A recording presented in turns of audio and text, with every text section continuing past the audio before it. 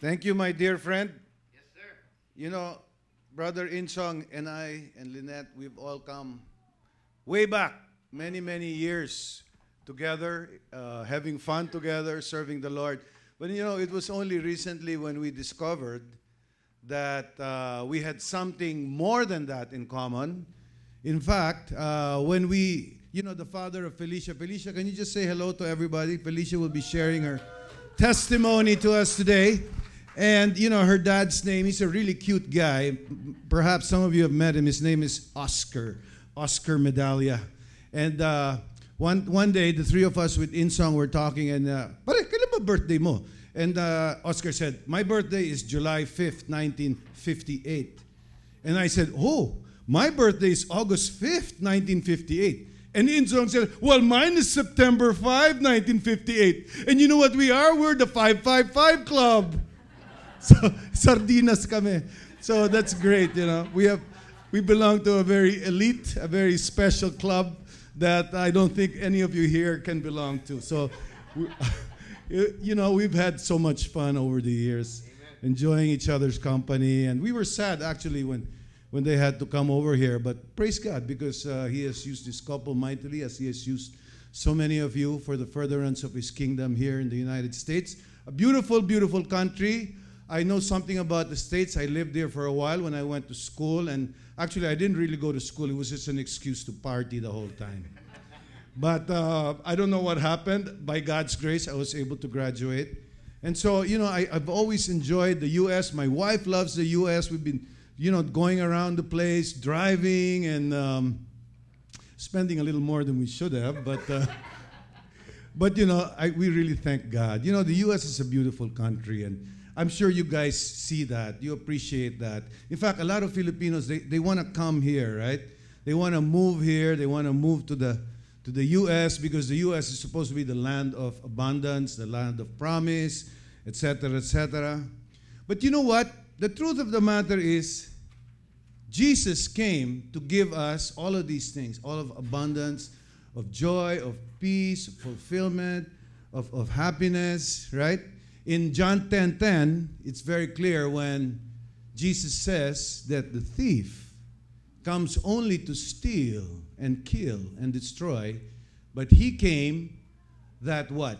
That we may have what? Life, and have it abundantly. All right? So, Jesus came to give us a life of joy, of peace, of fulfillment, all these wonderful things, right? John 15 refers to all of these things as fruits, okay? The fruits of life for us to make and to enjoy as well. Unfortunately, the world has a different way of measuring abundance. The world measures abundance by either pleasure or treasure, right? But true abundance or fruitfulness is not worldly success, but it is actually a byproduct of relationships. Now, Jesus showed us how to have relationships. On the night before He died, He was with His disciples, and after having had dinner in the upper room, they walked out, and as they were walking, Jesus was telling them about what was going to happen, and the disciples were scared. You and I, if we were in that situation, we would be scared too, because they would lose their master, their best friend, their teacher, right? And as they walked along, they saw this vineyard, and Jesus having only a few hours left. There's a word for it. Just like Jose Rizal, before he was killed, he had this ultima. Do you remember that? Ultima adios, right? This is what Jesus was practically doing. He was giving them his mga pabilin na, because he was already on his way to the cross. And as he was walking, he began to speak, and he said this. He said, I am the true vine. My Father is the vine dresser. Now, this first part of Jesus' statement, when he says, I am. You know, if you look at the book of John, there were 7 times when Jesus said the words, I am. Every time Jesus said the word, I am, this is much cause for us to listen. Do you remember the 7 I am statements? By the way, do you remember what they were? I am the resurrection and the life. I am the way, the truth, and the life. I am the door. I am the bread of life. What else? Can you remember any more? Sorry? Very good. All right. So there's 7. Every time Jesus said the words I am, what he meant to do was to show people that he was God, that he was actually the Messiah, and that nobody else could do what he could do. All right? Now, when he says true vine, it makes reference to the Old Testament of the first vine. The first vine was the nation of Israel. Israel, as you and I know, was given special favor by God. For what purpose? To show that their obedience to God would bear fruit. Unfortunately, Israel failed. And God saw it fit to replace them with his one and only Son, our Lord Jesus Christ. So Jesus became the true vine. And as he continues on in John 15, he says, I am the true vine, and my Father is the vine dresser. Every branch in me that does not bear fruit, he takes away. And every branch that bears fruit, he prunes it so that it may what? Bear more fruit. All right? So, if you look at these 2 verses here, it mentions 4 elements. There are actually 4 elements that Jesus describes here. All right? The first one is the vine. Who is the vine? Jesus himself. The second is the vine dresser. Who is the vine dresser? Our Heavenly Father. The third are the branches, the believers, the followers of Jesus, just like you and I, right? And finally, the fourth are the fruit, okay? So, the vine. Jesus says in John 15:1, he calls himself the vine. All right? What is he saying? He's saying that the vine is the part that grows from the ground straight up, right? It's like from the roots, from the ground, from the roots up. It's like the tree trunk, all right? And then he says the part that brings what? Nutrients. You know, what are the usual nutrients that you get from the ground? Like all these chemicals or water, moisture, minerals, you know, all these things that from the ground, the vine brings up to the branches. And then Jesus says what? Jesus says, I am that part. That's me. All right? What about the vine dresser? What about the Heavenly Father? What does he do? First and foremost, he is the owner. He is in charge of what? Of caring for the vines. What else? He is responsible for getting most grapes from each branch and to make sure that the fruit are what? Are big and sweet. Okay? So the vine dresser, just like any vineyard owner, if you had a vineyard like the ones in Napa Valley and all of these things, they're all competing against each other. What are they trying to do? They're trying to establish the greatest quantity and the greatest quality. Okay? Because quantity without quality is nothing, and vice versa, more or less, right? So, just like any vine owner, vine dresser, God wants to provide to create as much quantity and quality for the production of fruit, of the vineyards. What else does he do? He nurtures, he waters, he cleans, he protects the vines within the vineyard. Okay? That is the role of the vine dresser. And the third are the branches, right? Believers and followers of Jesus Christ. Now notice in John 15:2, Jesus says, every branch in me. Okay? So what does that mean? Is every person on earth a branch? Yes or no?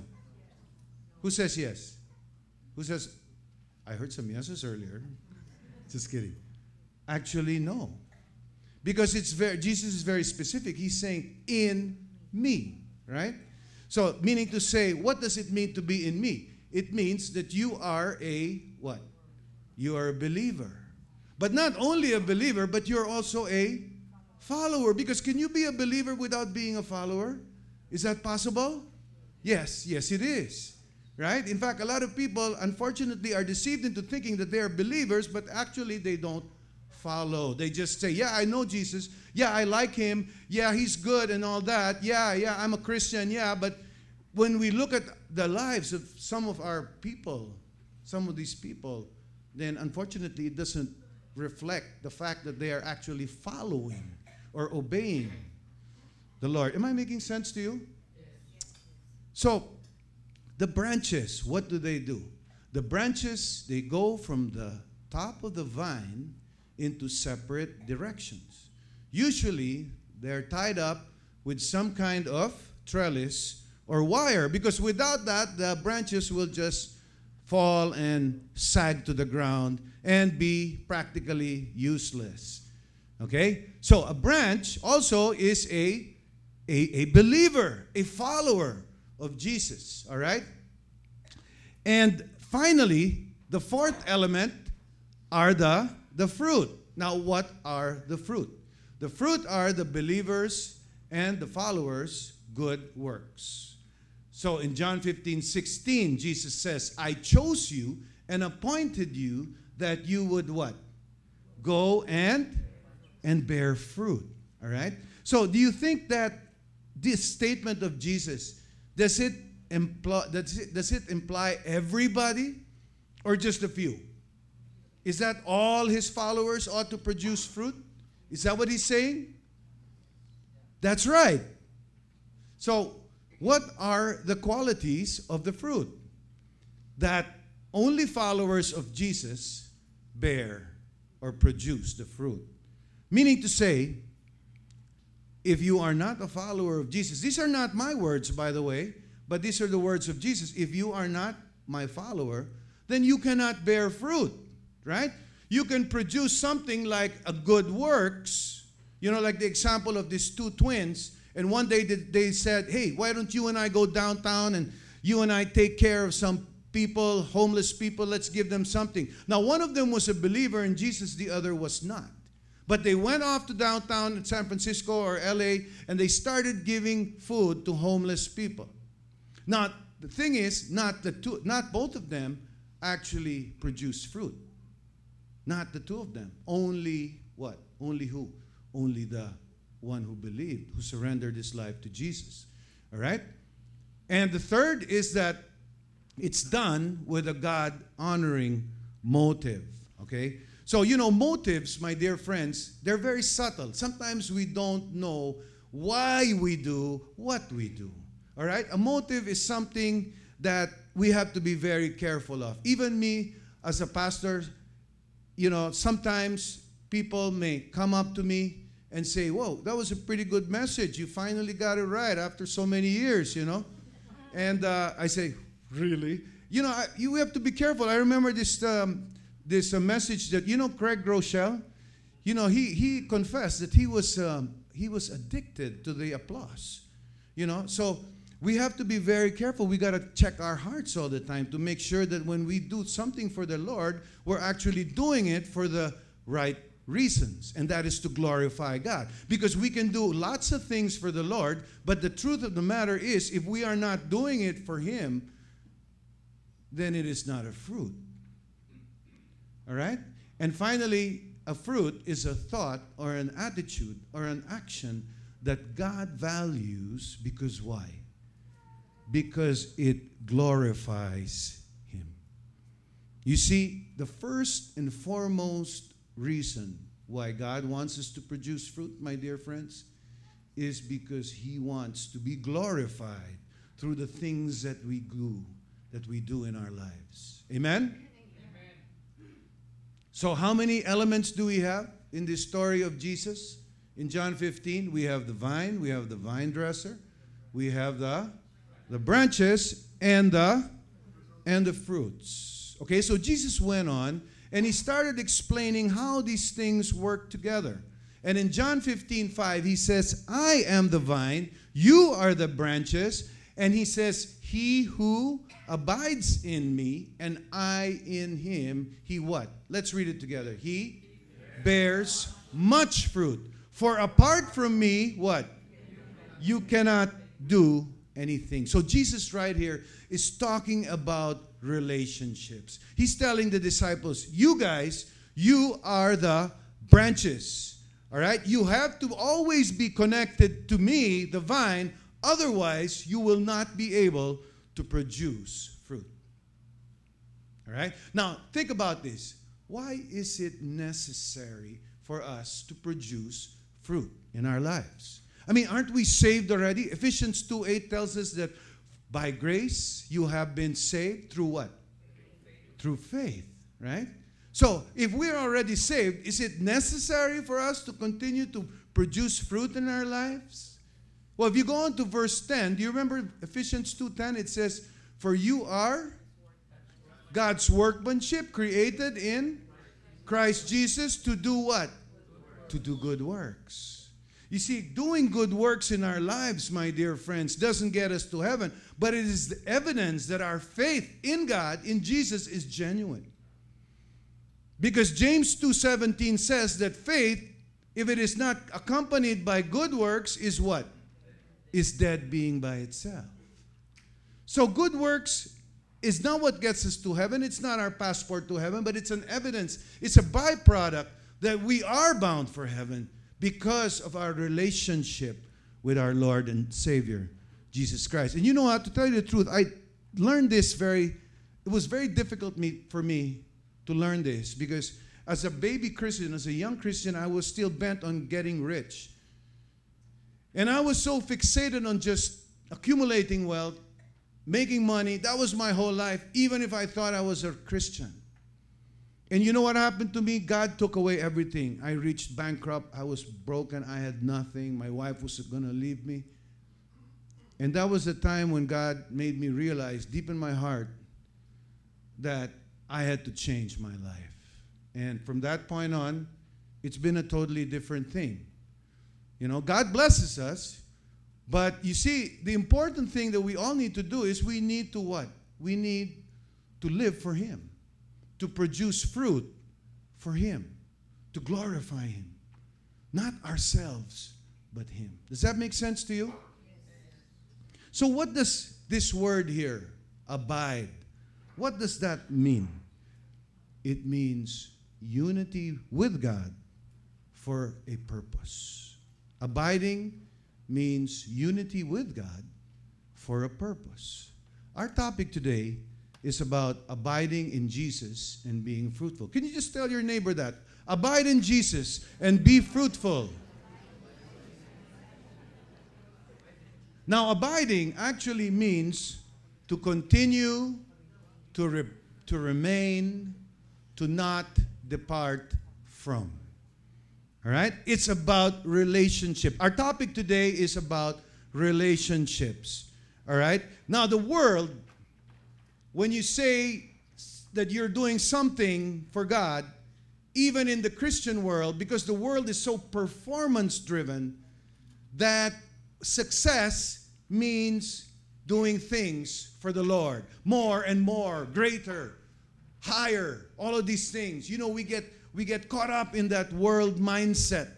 We think that's what we need to do for the Lord. I remember this pastor from the East. He was a great speaker. We saw him in Catalyst. And recently I found out that he was so overwhelmed with his work. His church that he started in Atlanta, I think, had gone over 100,000. And he was just so stressed out that he began to drink alcohol, drink, until he got addicted and he had to step down. You know?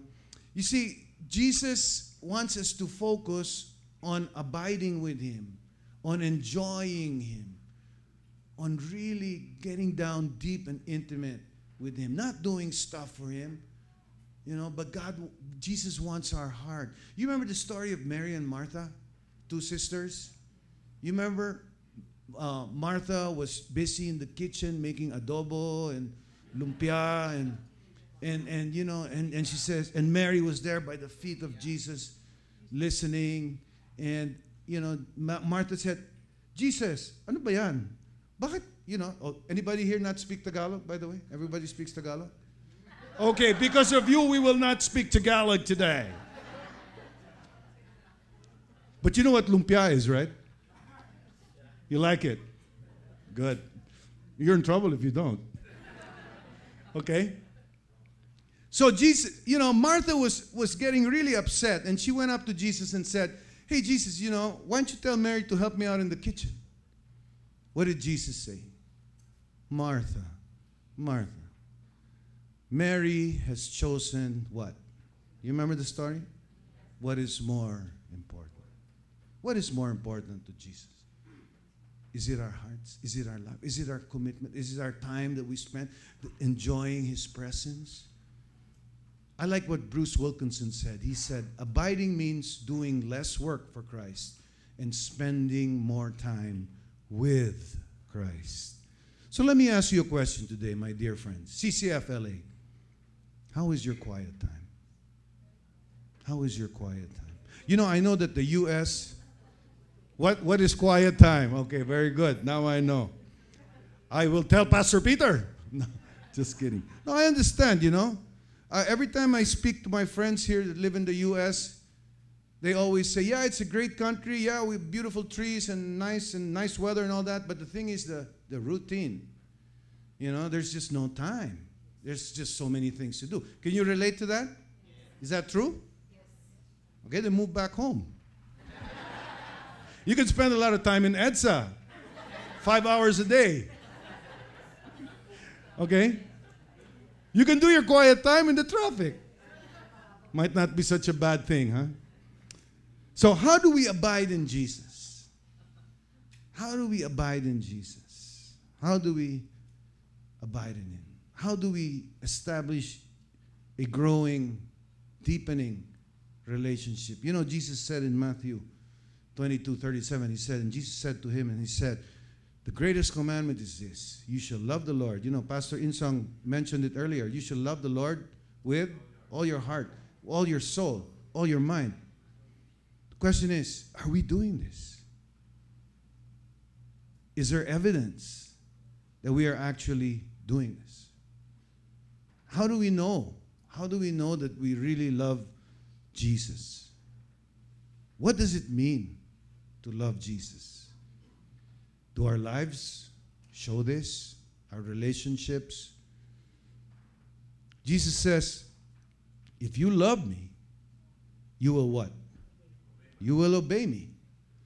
In 1 John 3:24, it says, the one who keeps His commandments, what? Abides in Him, and He in Him. We know by this that He abides in us by the Spirit whom He has given us. Now, we're talking about love here, and we know that many people, sometimes we get confused. We think love is an emotion. We think love is, you feel good, romantic, or you love your children. It's a feel-good type of thing, But the Bible, the Word of God, is very specific, and love and obedience are put together and cannot be separated. It means to be obedient, to love God, to love Jesus means to obey Him and to be faithful to Him. Now, the Bible also tells us that our love has to be evident. It has to be seen. We have to keep His commandments. Warren Wiersbe said, this abiding relationship is natural to the branch and the vine, but is most cultivated in the Christian life. It is not what? Automatic. It takes effort, right? Abiding in Christ demands what? Worship, meditation on God's Word, prayer, sacrifice, and service. And if we do this, then what happens? What do we experience? What a joyful experience it is. To be honest with you, I fall short in this. I hardly meditate on the Word of God. I should meditate a lot more. In fact, I get busy. I do my quiet time. I pray. I read God's word. But I don't meditate enough. And you know what? The times that I do meditate, I can see a total difference in how everything goes in my life. When we meditate, when you go deep in the Word of God, when we take God that seriously and His Word, we have everything to gain. You know, sometimes we think that, you know, we're good enough or something. Well, my dear friends, we can never be good enough. There's always room for growth. But you know, the truth of the matter is this. Jesus gives every single human being a choice. He gives us all a choice. Jesus will never force Himself on anyone. It's really totally up to each individual. And going back to John 15, He says, if anybody does not abide in me, you see, people, unfortunately, will not choose to make the right decision and choose to abide in Jesus, to make Him Lord and Savior of their lives. And unfortunately, these are not my words, but Jesus says He is thrown away as a branch and dries up, and they gather them and cast them into the fire, and they are what? And they are burned. Now, if you think about that, it's scary, isn't it? And it's sad. Because, unfortunately, too many people out there in the world refuse Jesus.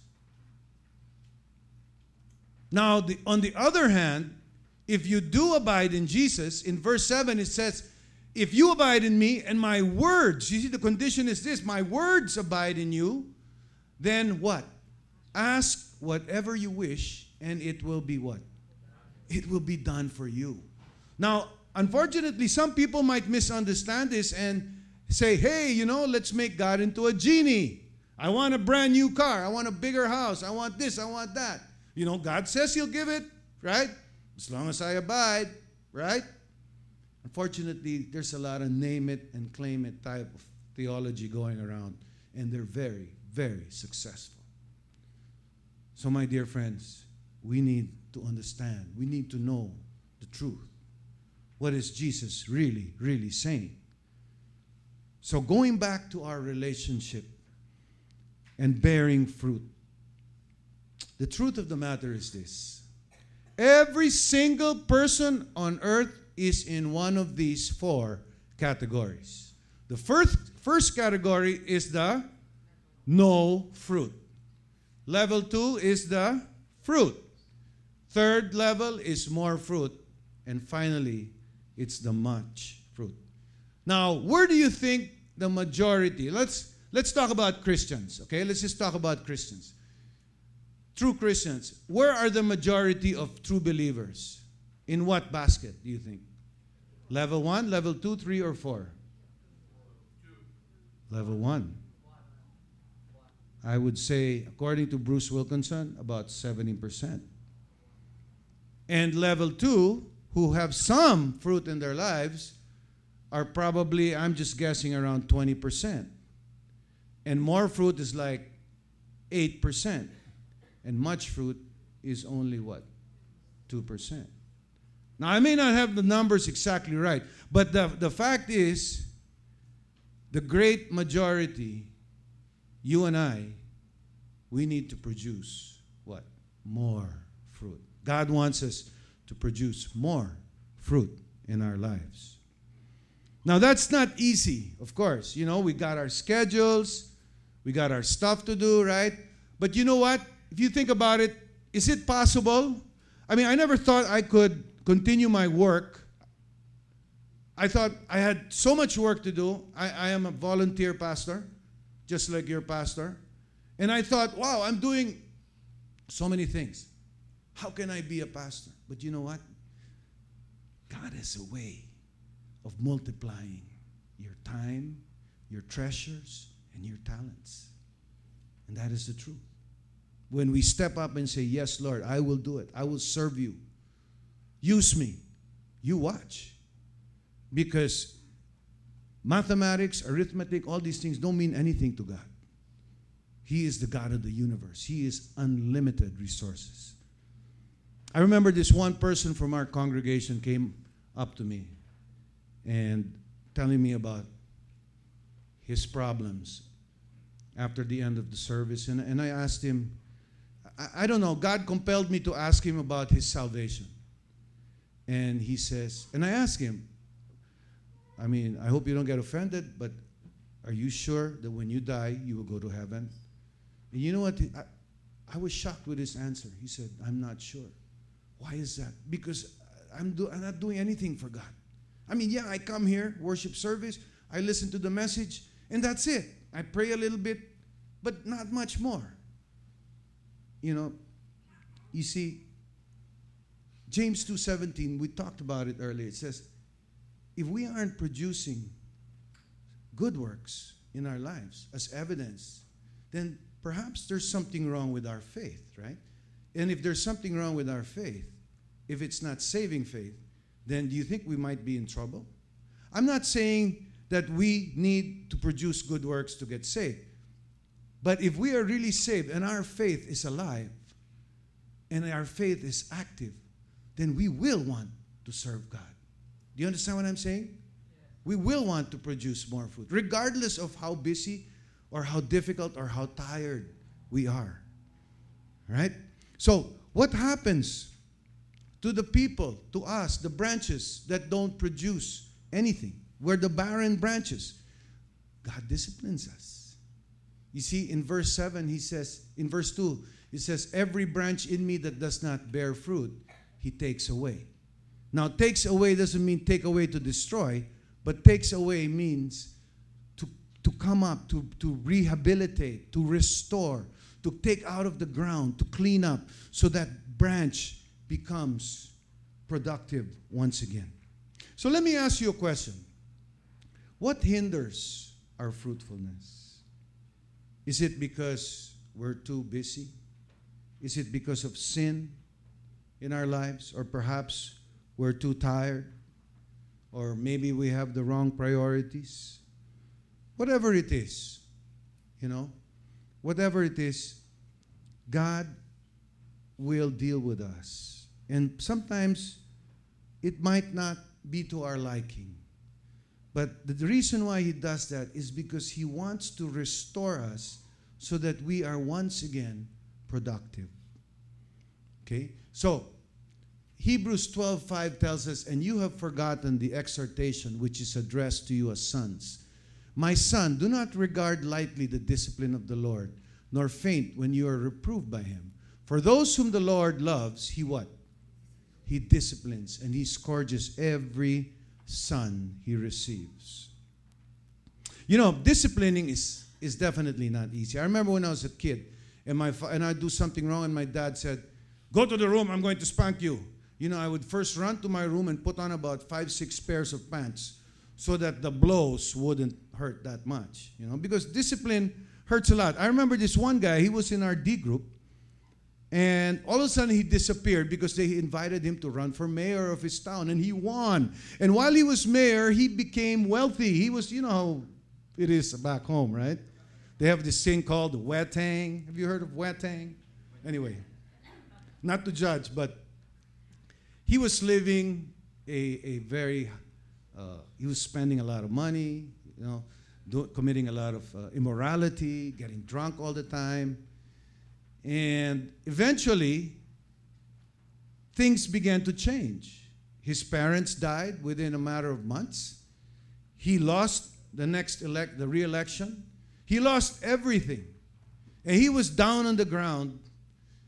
And God called him again. And today, he's serving faithfully in our new ministry in CCF called the Healing Grace, which deals with people that have HIV and AIDS. So he's serving faithfully there, So discipline, it hurts, but God has to do it as a loving father. Just like if you had your children and you felt that they weren't doing what they ought to do, would you just stand by and just allow them to do it? That's how God is. And another thing that he does is this. In every branch that bears fruit, He prunes it so that it may bear more fruit. All right? So what does pruning mean? It means to cut off or cut back for better shape and more fruitful growth. Now, pruning is similar to discipline, but the difference is pruning is done by God even when you are producing fruit. It's to make you produce more fruit. Now, if you don't know what God is up to in your life, then you might say, God naman, why are you allowing these things to happen to me? I'm already serving you. Right? We might resent it. Like a lot of people resent it. You know, but examples of people that were pruned, like even our sister Lynette here. I hope you don't mind if I use your example. When she found out that she had a very serious kidney disease. And because of that, Brother Insong had to pack up his wife, his kids, and move to the U.S. And they had a great life in Manila, but because of her. So I'm sure deep in their hearts they're saying, you know, Lord, we've been taking care of the praise and worship ministry. What else were you doing there, Brother Insong? Everything. A lot. And, you know, and this happened. And so in the back of their minds saying, God naman, why? Di ba? But look at that. He brought them here. He healed our sister. And because of their being here, by the grace of God, He has been glorified through you guys. Right? Through CCF LA. Does that call for an amen? Amen. Amen. Praise God. So, pruning, it's cutting off or cutting back for better shape, more fruitful growth to cut away what is unwanted. Okay, sometimes the vine dresser will cut the dead wood because of insects, disease. Sometimes he will cut on living tissue. Now, living tissue, even to the point of whole grapes, he will cut off the whole branch, even if it's producing, so that the fruit becomes sweeter and bigger, and the quality and the quantity is enhanced. You see, that is what God is doing with pruning. And what is His objective? In James 1:2, He says, consider it all joy, my brethren, when you encounter various trials, knowing that the testing of your faith produces endurance. And let endurance have its perfect result, so that you may be what? Perfect and complete, lacking in nothing. You see, God sees each and every one of you as a masterpiece. He knows what each one of you can do, is capable of doing. And He wants to make the most of you, most of us. But the thing is, the response is really up to us. We can rebel, we can resist, or we can rest, knowing that God has our interests at best. Warren Wiersbe said, pruning does not simply mean spiritual surgery that removes what is bad. It can also mean cutting away the good and the better so that we might, what? Enjoy the best. You see, the enemy of good, my friends, is not bad. All right? The enemy of good is not bad. It is best. Because all too often, we compromise and we say, pwede na yan. Ayos na yan. Tama na yan. Pagod na ako. Gusto ko na manood ng NBA o ano. Di ba? Pacquiao. Nanalo si Pacquiao. Ano kaya? Magre-retire na kaya yan? Baka hindi pa. He wants to be the first 100-year-old in the boxing ring. Okay? So, God's strategy, discipline and pruning, are they both painful? What's the difference? In discipline, we are in sin. Usually, we are displeasing God. In pruning, we are seeking to please God, right? In discipline, do we have fruit? No fruit. In pruning, do we have fruit? Yes, fruit. So what do? What is our response? When we are being disciplined, what do? We humble ourselves. We what?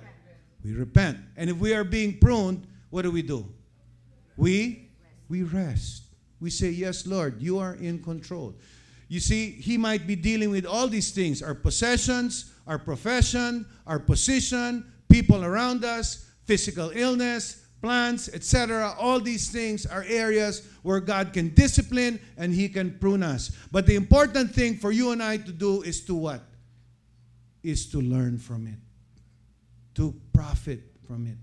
You see, disappointments that come not by our own fault, they are the trials or corrections of heaven, and it is our own fault if they prove not to our advantage. We have to learn, my dear friends. Perhaps we need to change something in us.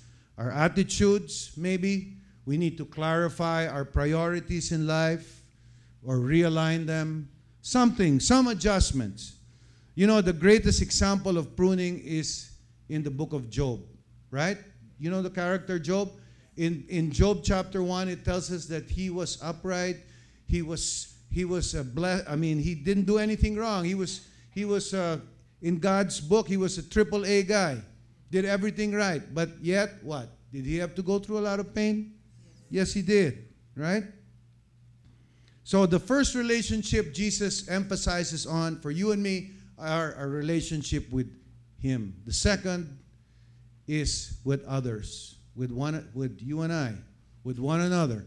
See, Jesus says, "This is my commandment, that you love one another just as I have loved you.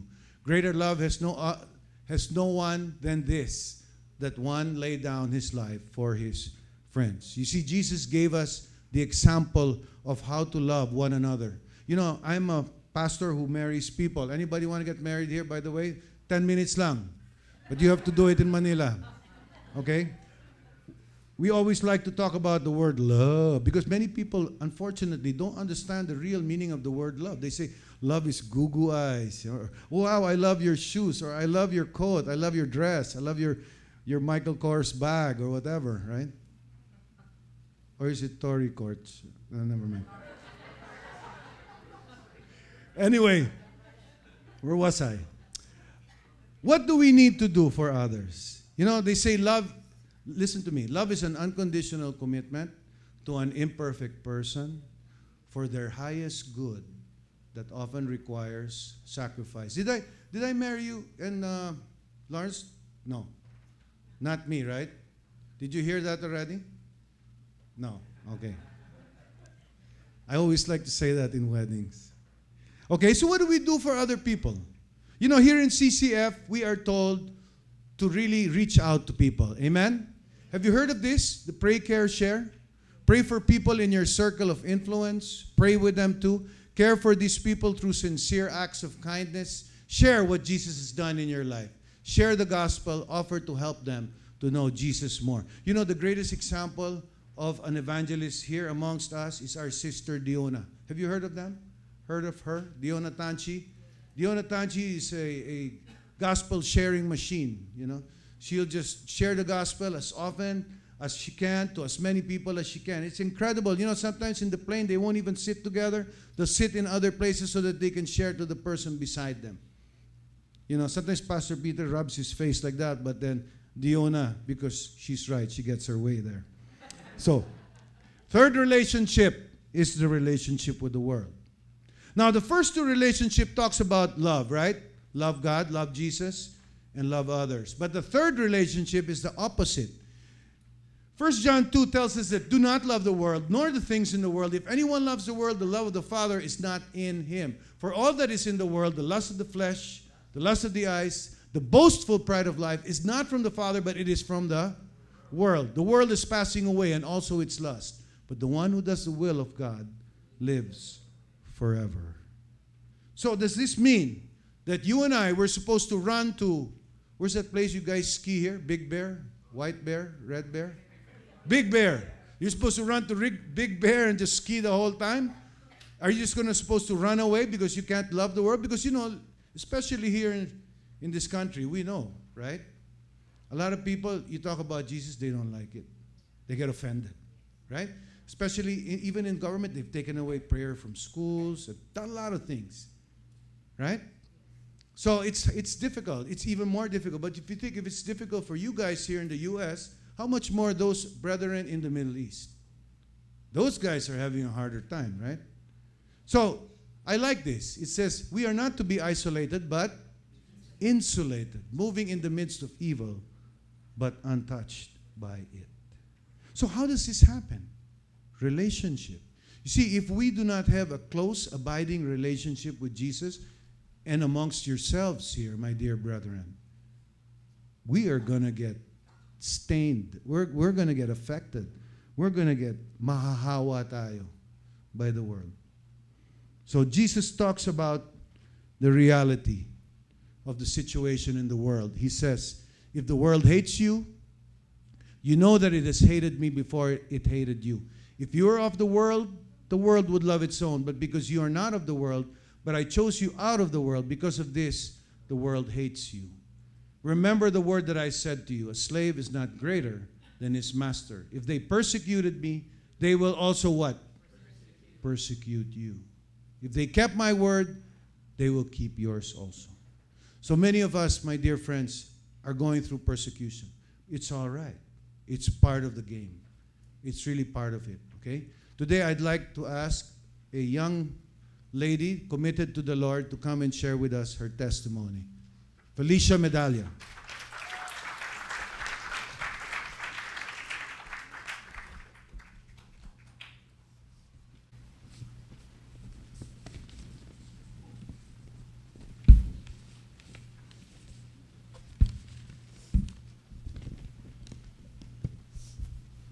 Good morning.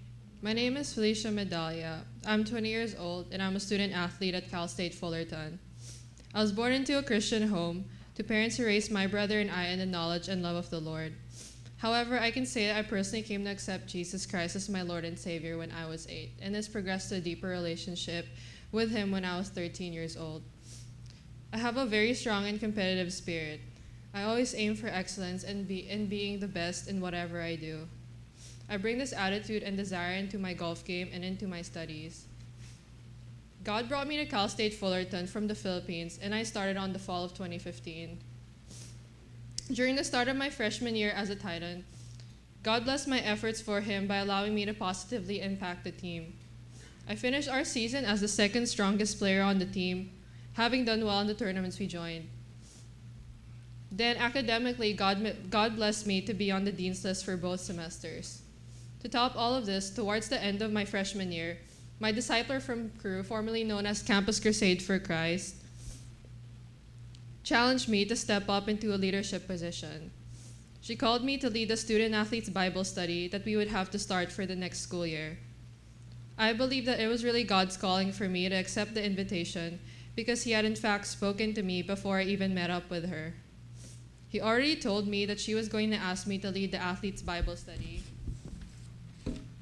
for the next semester, that it led me to already ask for my coach's approval before she even told me.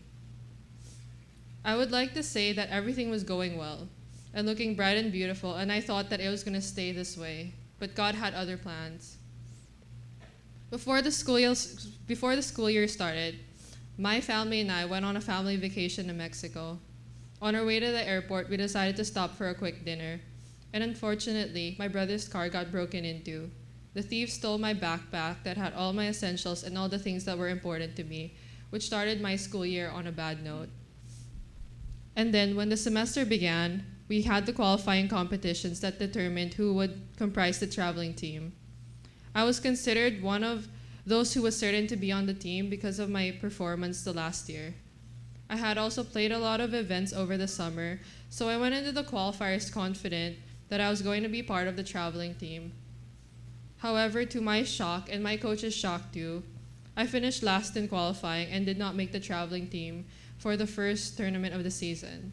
My game just wasn't the same, and this went on for the next 3 tournaments. I wasn't playing well, and I was beginning to get anxious. This and the fact that I was not doing academically well stressed me out and made me anxious. I just wasn't getting the high grades I got when I was a freshman.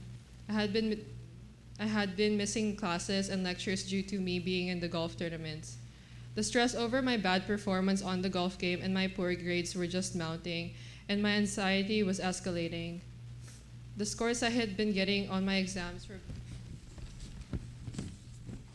below my expectations, and this has put my chances of being on the Dean's List again this semester in jeopardy.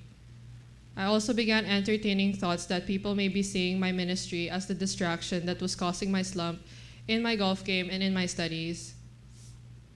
During these times, the pressure to quit ministry became real and a serious consideration for me.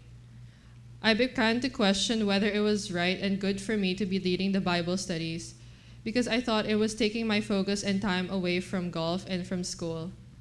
However, despite the fact that I was entertaining these thoughts, God was blessing my ministry. Our Athletes in Action Bible studies were well attended and growing. We would have a regular and average attendance of about 10 student athletes every week. And that was way better than how the other Bible studies were doing. Within Cru, we were considered one of the fastest growing ministries on campus. The consistent number of people attending our weekly meetings encouraged me and gave me a good reason not to quit, and to excitedly prepare for each meeting. Contrary to how other things were going in my life, I could really see that things were going well and good in this regard. I was happy and grateful to God for blessing our ministry. However, every time my performance on the golf course and in school came to mind, the joy would turn into anxiety and doubt. But God was not giving up on me.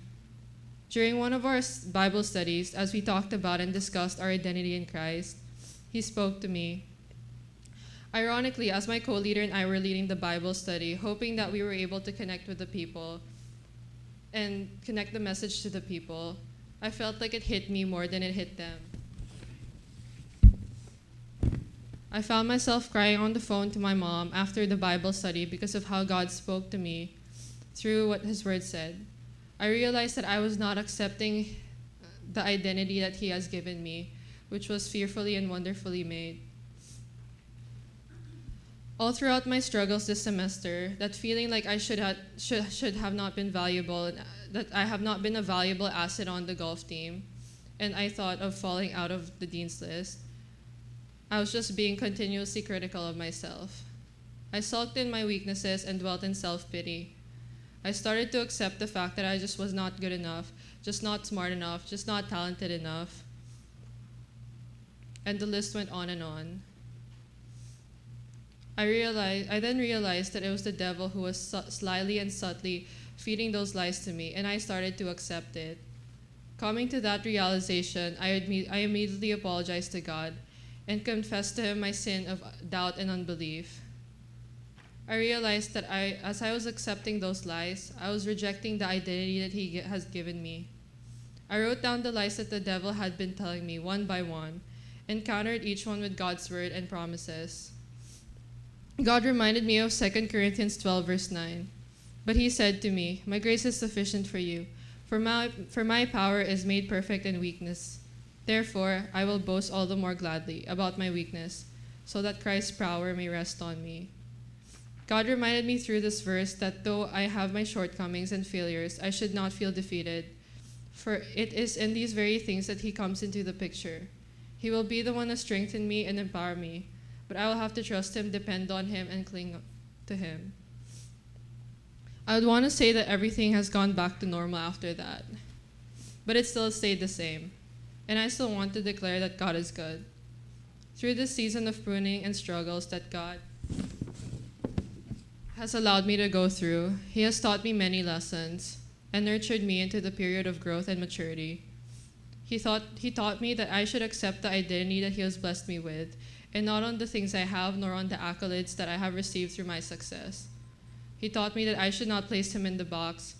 I say this because I thought that I could only glorify Him and be useful to His kingdom only if and when I am playing well and was on the dean's list. God is not done with me yet. He is still in the process of teaching me, pruning me, and nurturing me towards growth and maturity. As I continue this journey, this period of pruning, I hold on to what His Word says in John 15, verse 2. He cuts off every branch in me that bears no fruit, while every branch that bears fruit, He prunes so that it will be even more fruitful. And in Psalm 84, verse 11, "For the Lord God is a sun and shield. The Lord bestows favor and honor. No good thing does He withhold from those whose walk is blameless."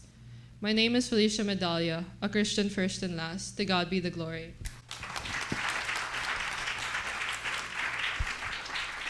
Praise God. Praise God. You know that the other night we were having dinner, the three of us, and I wasn't gonna thinking of having a testimony for us here today, but after I heard Felicia's story of how God had been working in her life and how He has been pruning her, then I said, by God's grace, we have a testimony, and here she is. So let's give God all the glory, shall we?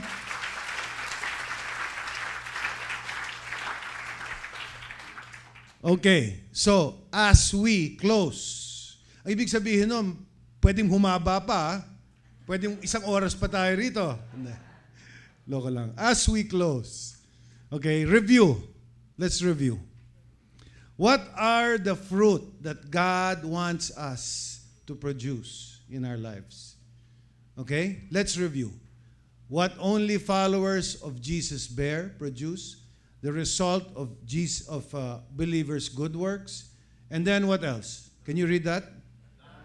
Done with God-honoring motives. And what is a fruit? A thought, an attitude, or action that God values because why? Because it glorifies Him. You see, whatever happens in our lives, the good and the bad, the one important thing that we always need to remember, my dear brothers and sisters, is that God wants to be glorified in our lives. That's the bottom line. All right? So what kind of fruit pleases God? The inner fruit, the character. When somebody cuts you on the road, you don't respond. Or when your husband or wife disrespects you, your children disrespect you, you just smile and say, akong bahala sa'yo mamaya. Patay ka. No, that's not what I mean. It means you express love. You know, it's like the toothpaste illustration. When somebody squeezes you, how do you respond? Right? There's the inner fruit, the character fruit, the fruit that people can't see. You know, this between you and God. Like the people, many of you, you pray. You're prayer warriors. You don't make noise. You don't make yabang or show it to other people. You just do it between you and God. And then, of course, there's also the outward fruit. You know, Matthew 5:16 says that in the same way, let your light shine before others that they may glorify your Father in heaven. You see, we need to show the world who we are. Otherwise, how will they know? Right? How will they know the Lord Jesus if they don't see Him, if they don't see His people? Right? Here in the U.S., I'm so blessed because when you're traveling from place to place on the interstates and you turn on the radio, there's still a lot of Christian radio left. So praise God for that, you know? So we need, as followers of Jesus, we need to show our light. We need to show the light of Jesus. We need to make that light shine so that the unbelievers can see. You know, it's amazing how so many people need to hear about God. You know, we feel that we're going to offend them, that we're scared. We don't want them to get angry with us. But the truth of the matter is the greatest need of every single human being here is to have a deep, intimate, saving relationship with our Lord Jesus Christ. Amen? So, at the same time, there are benefits to us. There are rewards. When we abide, He promises that our prayers will be answered as long as we what? Remember that? John 15:7. We do everything if His word abides in us. If we obey, if we are faithful to the Lord, then He will answer our prayers and we will experience the love of God. Who among you here experiences the love of God? Raise your hand. Praise God. Is it better than any other kind of love in this world? Yes. Amen? Yes. You know what I'm talking about, right? Yes. What about joy? Do you want to have joy in your life? Do you want to have fulfillment? Something that money, possessions will never produce. We will never be happy.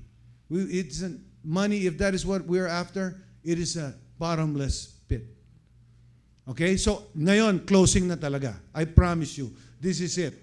Pastor Insong gave me only 8 minutes overtime. So here it is. Let's all read this together. John 15:8-11. My Father is glorified by this, that you what?